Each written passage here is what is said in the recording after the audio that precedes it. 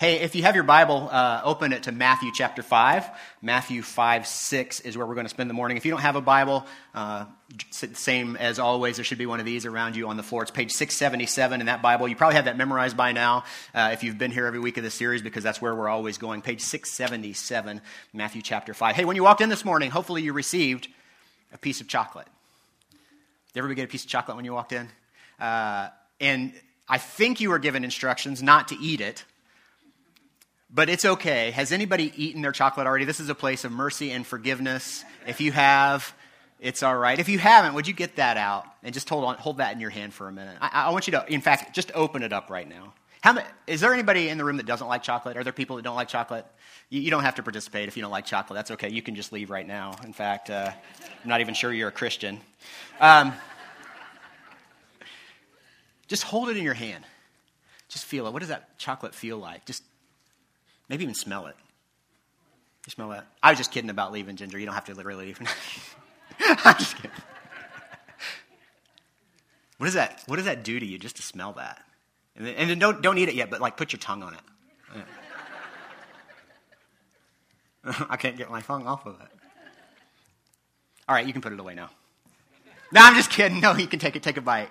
Take it. You know, if you love chocolate, and most of us do, unless you're allergic or unless just for some weird reason you don't like chocolate, most of us know what it's like to crave chocolate, don't we? We know what it's like to hunger for chocolate. And there are some times when you just get that urge, and there is nothing else that would satisfy you in that moment other than a piece of chocolate. It's a pretty familiar feeling, right? I'm sorry as I chew my chocolate. Well, Jesus talked about a hunger for something else, a different kind of hunger. And here's what he said in Matthew 5:6. He said, "Blessed are those who hunger and thirst for righteousness, for they will be filled."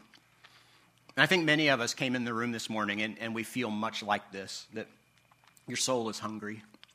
Your heart's thirsty. You have an insatiable desire for something. You don't really know what it is. You can't really, say the words that will help describe what that hunger and thirst is. But everywhere you look, it seems like the grass is greener, people are happier, somebody has more or has a better life, and somebody knows something that you don't. And the sad part is, for many of us, that urge, that hunger, that desire is really the Spirit of God calling out to us.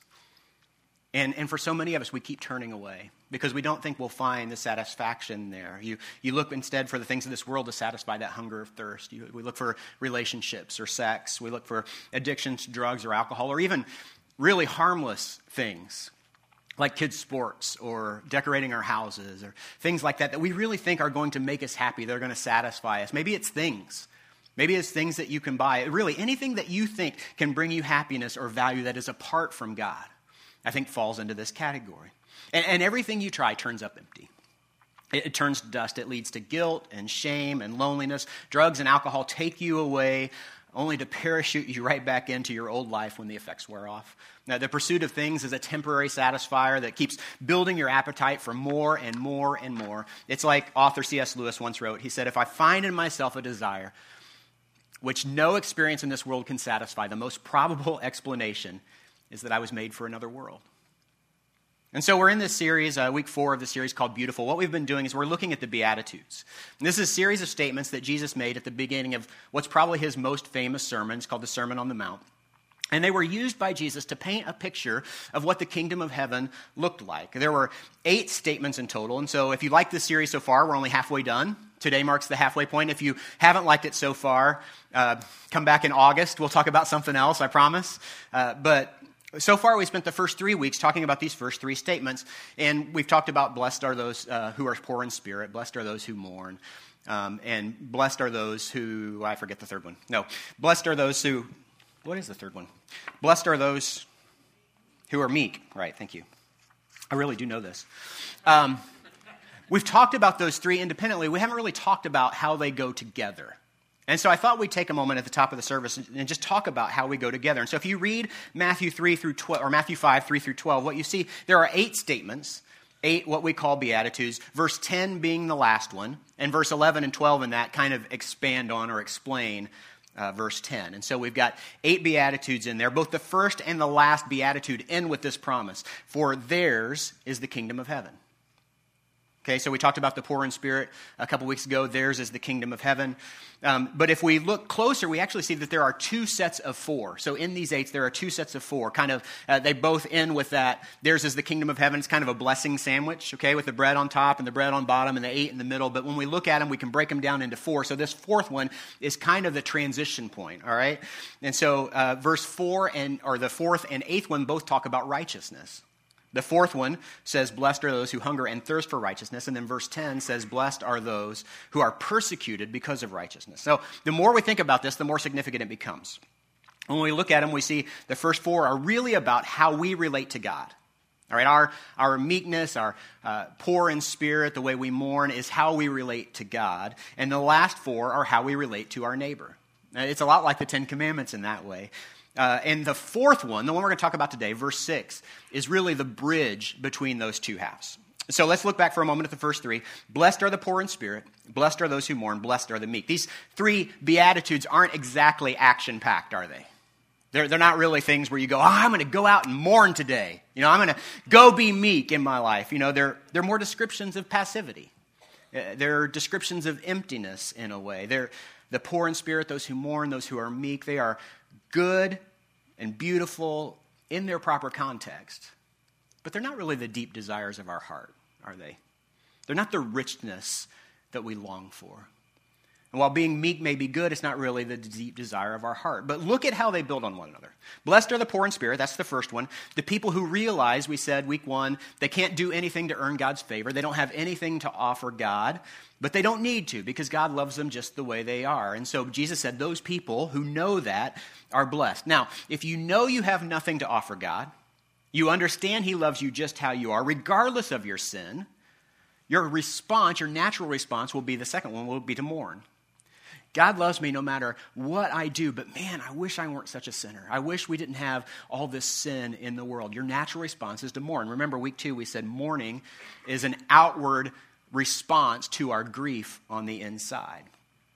And when last week we talked about the meek and how meekness isn't weakness, but it's strength under control. And so now when you realize that you have nothing to offer God, you can't earn God's favor, that He loves you how you are, and then you start to mourn your sin and the condition of this world, your natural response should be then to submit your power to God's authority. You become meek.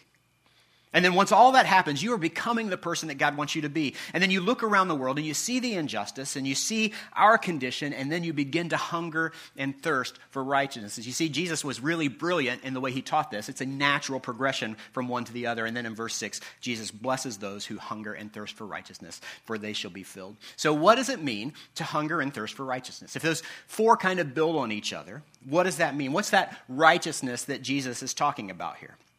Well, last week, we had the benefit of knowing that when Jesus talked about blessed are the meek, He was quoting from Psalm 37. So we just went back to Psalm 37 and looked at what it meant to be meek. Unfortunately for us, in this case, Jesus isn't quoting any Old Testament passage.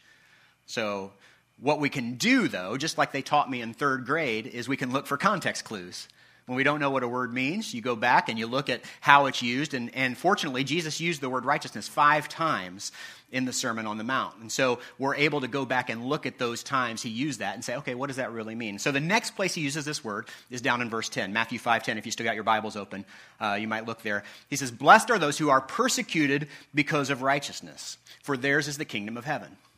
And so because of this, I don't think Jesus is talking about our personal righteousness here, because, how good we are, how well we conduct ourselves, because sometimes it happens.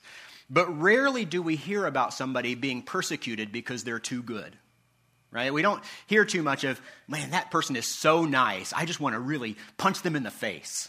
That person is so generous. We've got to do something about that, right? We don't get persecuted generally for our personal righteousness. That person is so forgiving, they've got something coming to them. We don't hear that. And so Jesus even adds to that in verse 11. He said, blessed are you when people insult you, persecute you, and falsely say all kinds of evil against you because of me.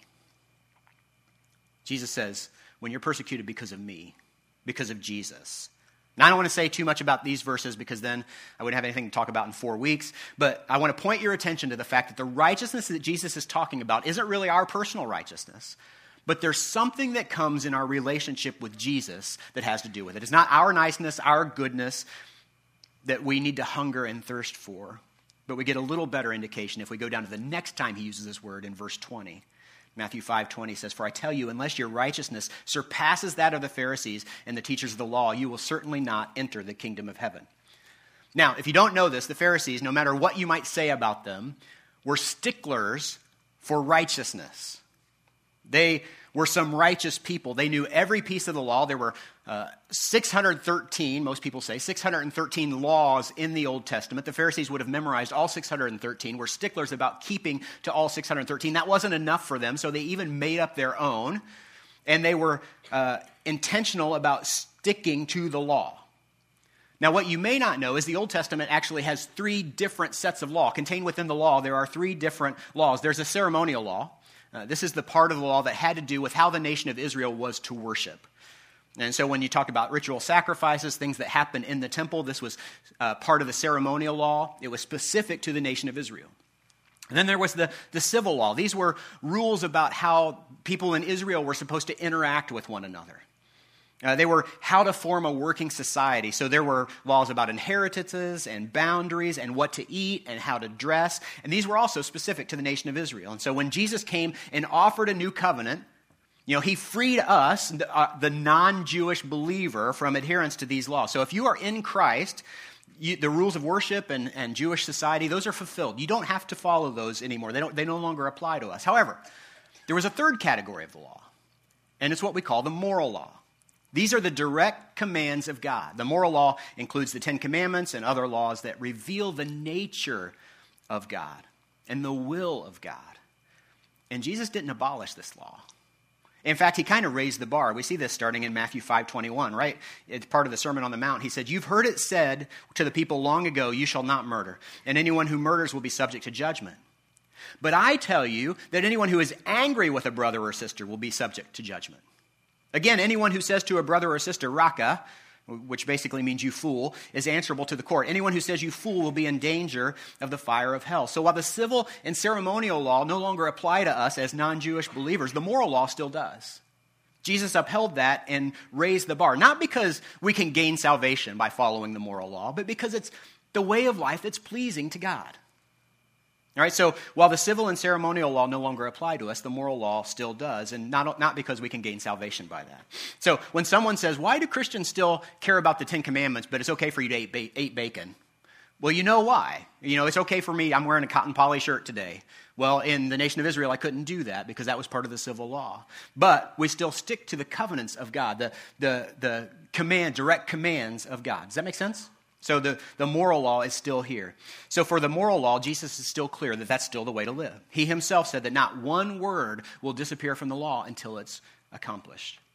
But the Pharisees, they were so worried about the moral law, but also the civil law and the ceremonial law, because they were Jews, they were sticklers for keeping it. But Jesus reminded us, unless your righteousness exceeds that of the Pharisees, you'll not enter the kingdom of God. And then he went on to use these examples. He said, you've heard it said, don't kill. But I say, don't hate. You've heard it said, don't commit adultery, but I say, don't even lust after a woman.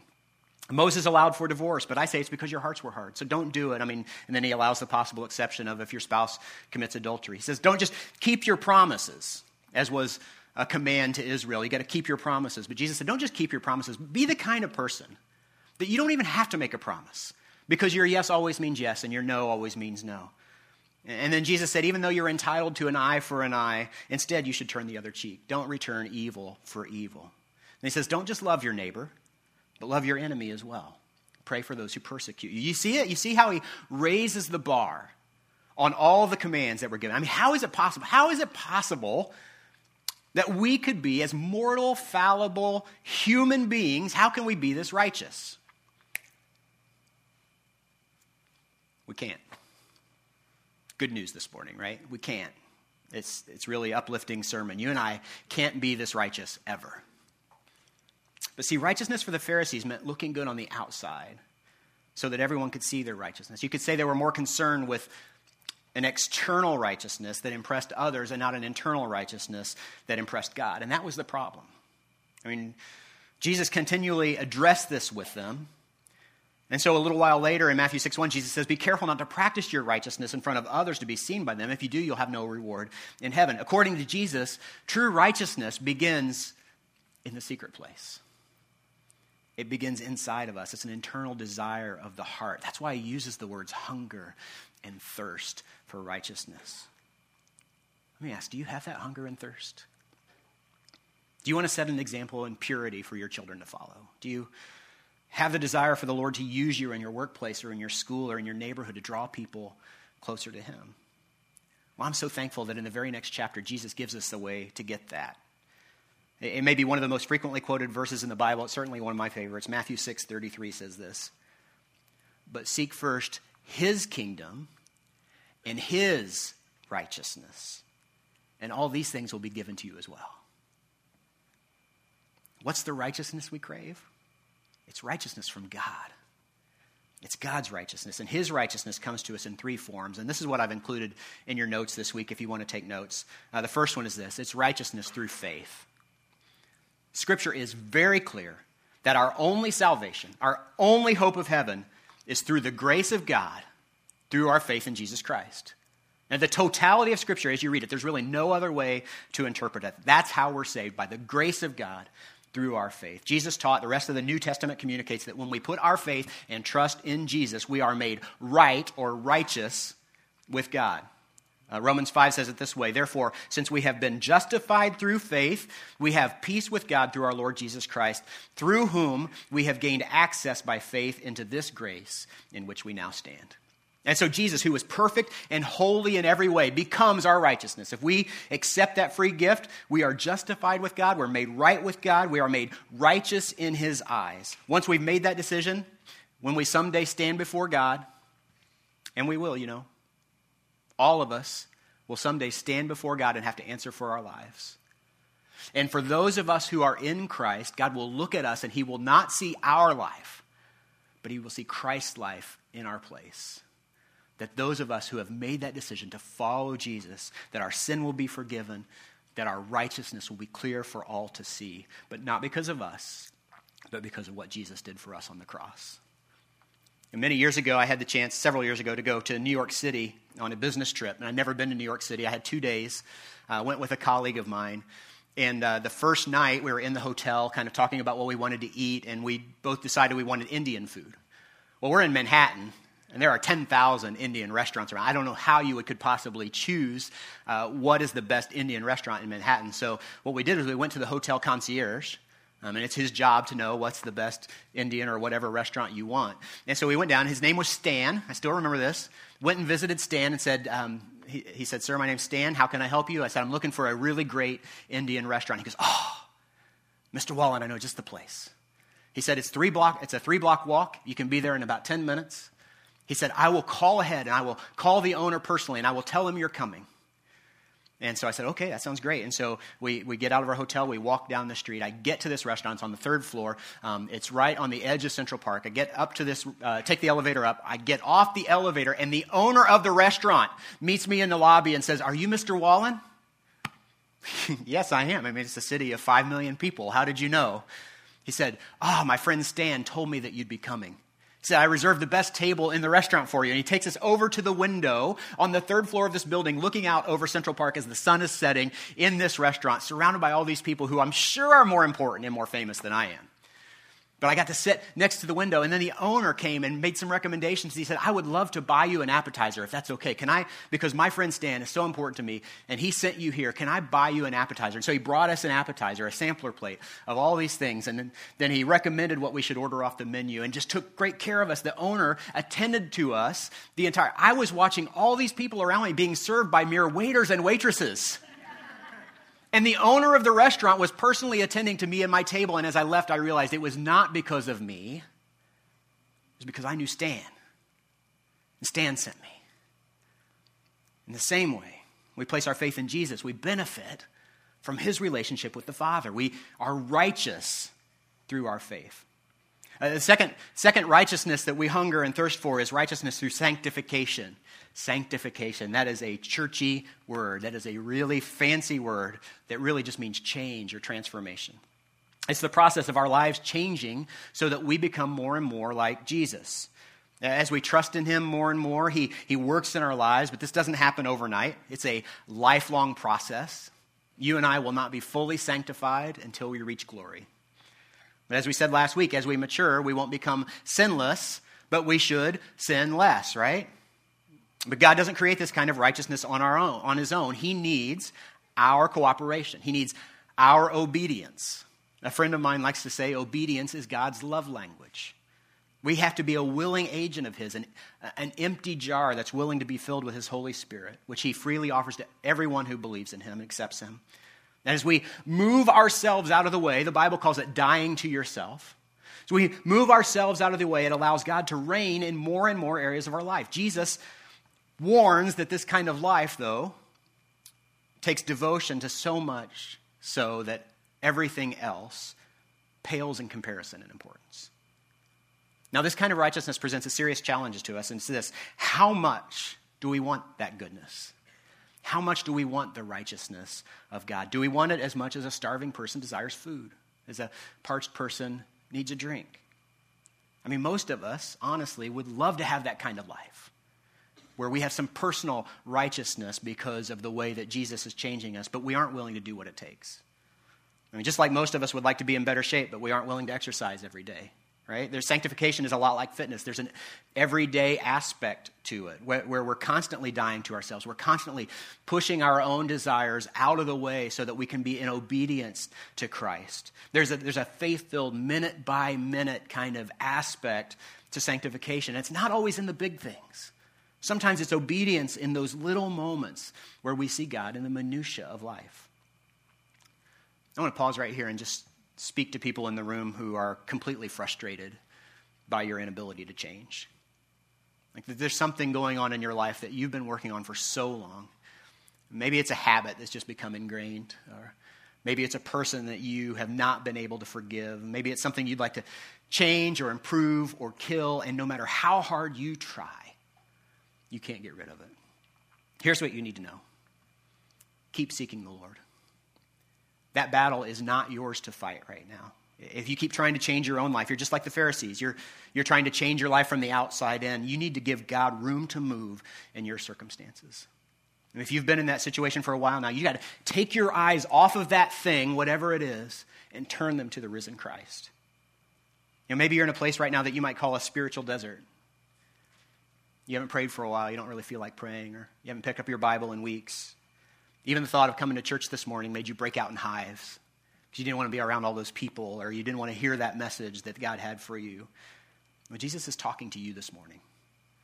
Keep seeking him. If you truly hunger and thirst for his righteousness, it can only be satisfied by an unending pursuit of the person of Jesus. He's a real person.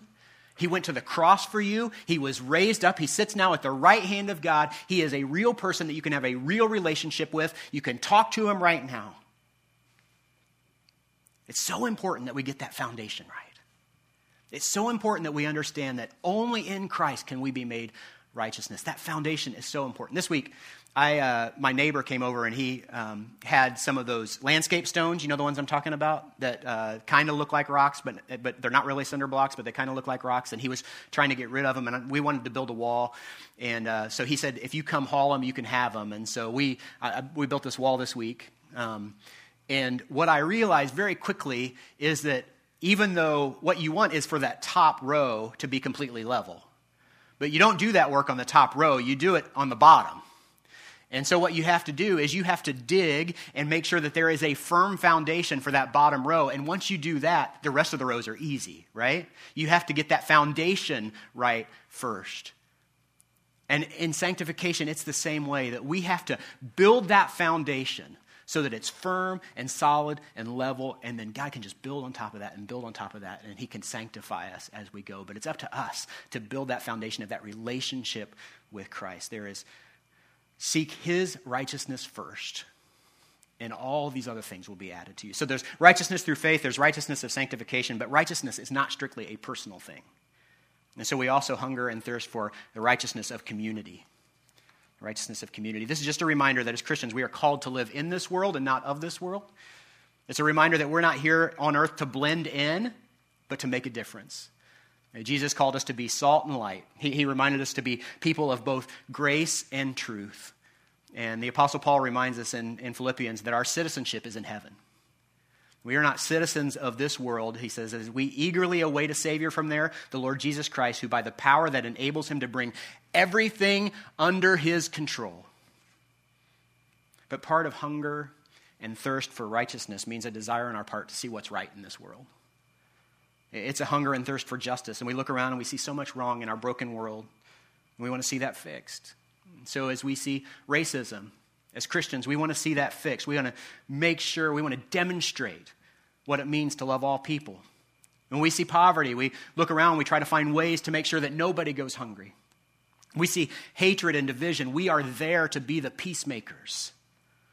When we see needs in our community as Christians, as the church, we give generously because we realize that we can never outgive God, that he's given us everything that we have to begin with. And so what is it if we just take a little bit of what God's given us and pass on to somebody else? But there's a struggle that we face as Christians living in this world and as a church in this world. And so, for example, when the Supreme Court ruled this week that all states must allow same-sex marriage in all 50 states, I mean, this didn't come as a surprise, I think, to most of us. Public opinion has shifted sharply over the past 5 to 10 years in its acceptance of same-sex marriage over a pretty short period of time, really. I mean, if you look back at the elections of 2008, we had candidates on one side that are now on the other side. I'm sure that even right now there are many, many different opinions represented in this room, and that's okay, because Genesis is first and foremost a place where everyone is welcome. It's a church where we seek the truth and Jesus together. And this is not the most important issue. The most important issue is and always will be our relationship with Christ. But it's the issue that everyone's talking about, everyone in our culture is talking about. So I want you to know what's important to me and what's important to our church. First is this: God is our authority.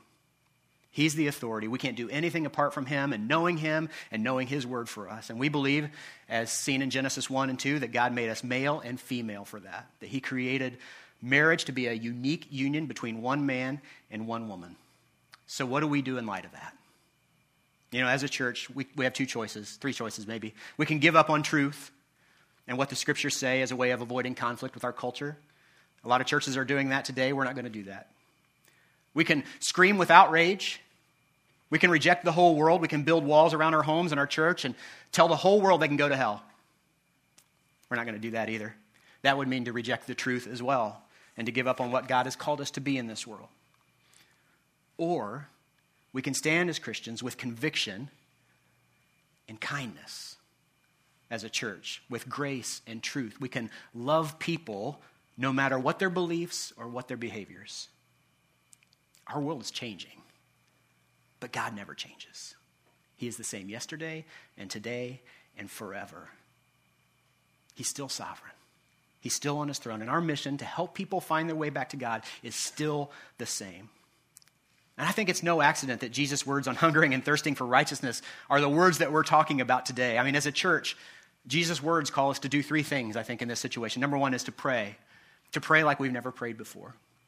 Pray as a church, pray as individuals. We should pray, your kingdom come, your will be done on earth as it is in heaven. Is that what we want? We want Jesus' kingdom, God's kingdom, to be here. Is that what we hunger and thirst for? If so, we should pray that way. We got to pray and seek God and how to respond and how to engage people who are certainly going to hate us. We must pray and ask God how to love our friends and neighbors and coworkers and family members who disagree with us, no matter what side of the spectrum we're on. The second thing is this: we should love our neighbors.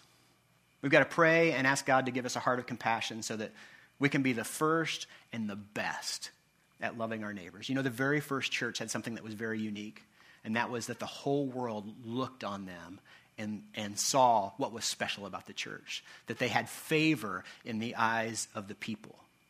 Church, I'm going to be honest, we got a lot of rebuilding to do. We got a lot of trust to rebuild with the world. We've got to be the best at loving people that Jesus puts in our lives. Jesus was great at this. He was full of grace and truth. Scripture tells us he was not half grace and half truth. He was 100% of both. I believe that we can seek to live the same way. It's going to be hard, but I'm praying that we need to be able to love people the way Jesus called us to love them, not without compromising the truth he's revealed to us. In fact, one of the things that's gotten me most excited this week is I think the conversation now changes to where it's no longer a conversation about ideas, but it's about people. That the conversation stops happening on Facebook and Twitter and starts happening across backyard fences and across dinner tables. And I'm excited for that. The third thing we can do is we can commit ourselves to righteousness. Not arrogant, self-righteous life, but a life completely sold out and dependent on God. Now more than ever, we must live our lives with such passion and love and obedience to God that our world will not be able to look at our lives without thinking, there's something different about you. I want to know about that. What is that? Something I need in my life. I think Russell Moore said it well in his piece in the Washington Post on Friday. He said, no matter what happens in this world, no one can put Jesus back in the tomb. And that's good news this morning. Galatians 6:9 reminds us to not become weary in doing good, for at the proper time we will reap a harvest if we don't give up. Blessed are those who hunger and thirst for righteousness. And like all the other Beatitudes, this one has a promise attached to it, for they shall be filled. In this way, Jesus reminds us that we have a lot of appetites. The people that hunger in this world, we can eat, but we'll get hungry again. If we're thirsty, we can have a drink, but we'll be thirsty again. But those who hunger or thirst for righteousness, who seek out the righteousness of God, the promise here is that we will be filled, that we will be satisfied, finally full and complete in Jesus once and for all. I can't wait for that day. Are you excited for that day? If you're a follower of Jesus, I eagerly, impatiently wait the day that I'm with him forever. But for now, we remember his work on the cross through the taking of communion. It's something that we do once a month here at Genesis Church. And just as a reminder, here's what we believe about communion. You don't have to be a part of Genesis to take communion with us. You just have to be a follower of Jesus. If you've made that decision in your heart to make Jesus the Lord and Savior of your life, you're welcome to join us in communion. If you haven't done that yet, my recommendation to you is just sit it out. Just let this moment pass by, have a seat, take a look at the words on the screen, listen to this song, think about what it means for your life. In just a moment, I'm going to pray, and when I do, we'll have 2 stations in the front and 2 in the back. You can go front or back and grab the elements, take them back to your seat, and take them in your time, and then we're going to go into a time of worship through song together. Would you pray with me? God, I'm so thankful that you've given us a hunger and a thirst for righteousness. I'm thankful that you've promised that those of us who have that will be filled, that we are the ones who inherit the kingdom of God. Lord, I don't know what that means in my life or in the lives of all of us here as far as what we do now as we sense that hunger and thirst. But God, I know that I need to pursue you even more fully than I have. I want to come after you harder and faster and seek your will in my life. And I pray for each and every one of us in this room that that's what we want to do. That this statement creates in us a desire to move forward in our pursuit of you first and foremost. And so, God, we thank you for your son, Jesus. We thank you for the sacrifice that he made on the cross. And Lord, as we celebrate that now and the fact that you've taken all our sin away, just pray that you'd help us remember this as we go today, that you've already paid the price, that you've already, for those of us who are in Christ, you've already made us righteous. We pray that you continue the good work that you've began. We pray these things in Jesus' name.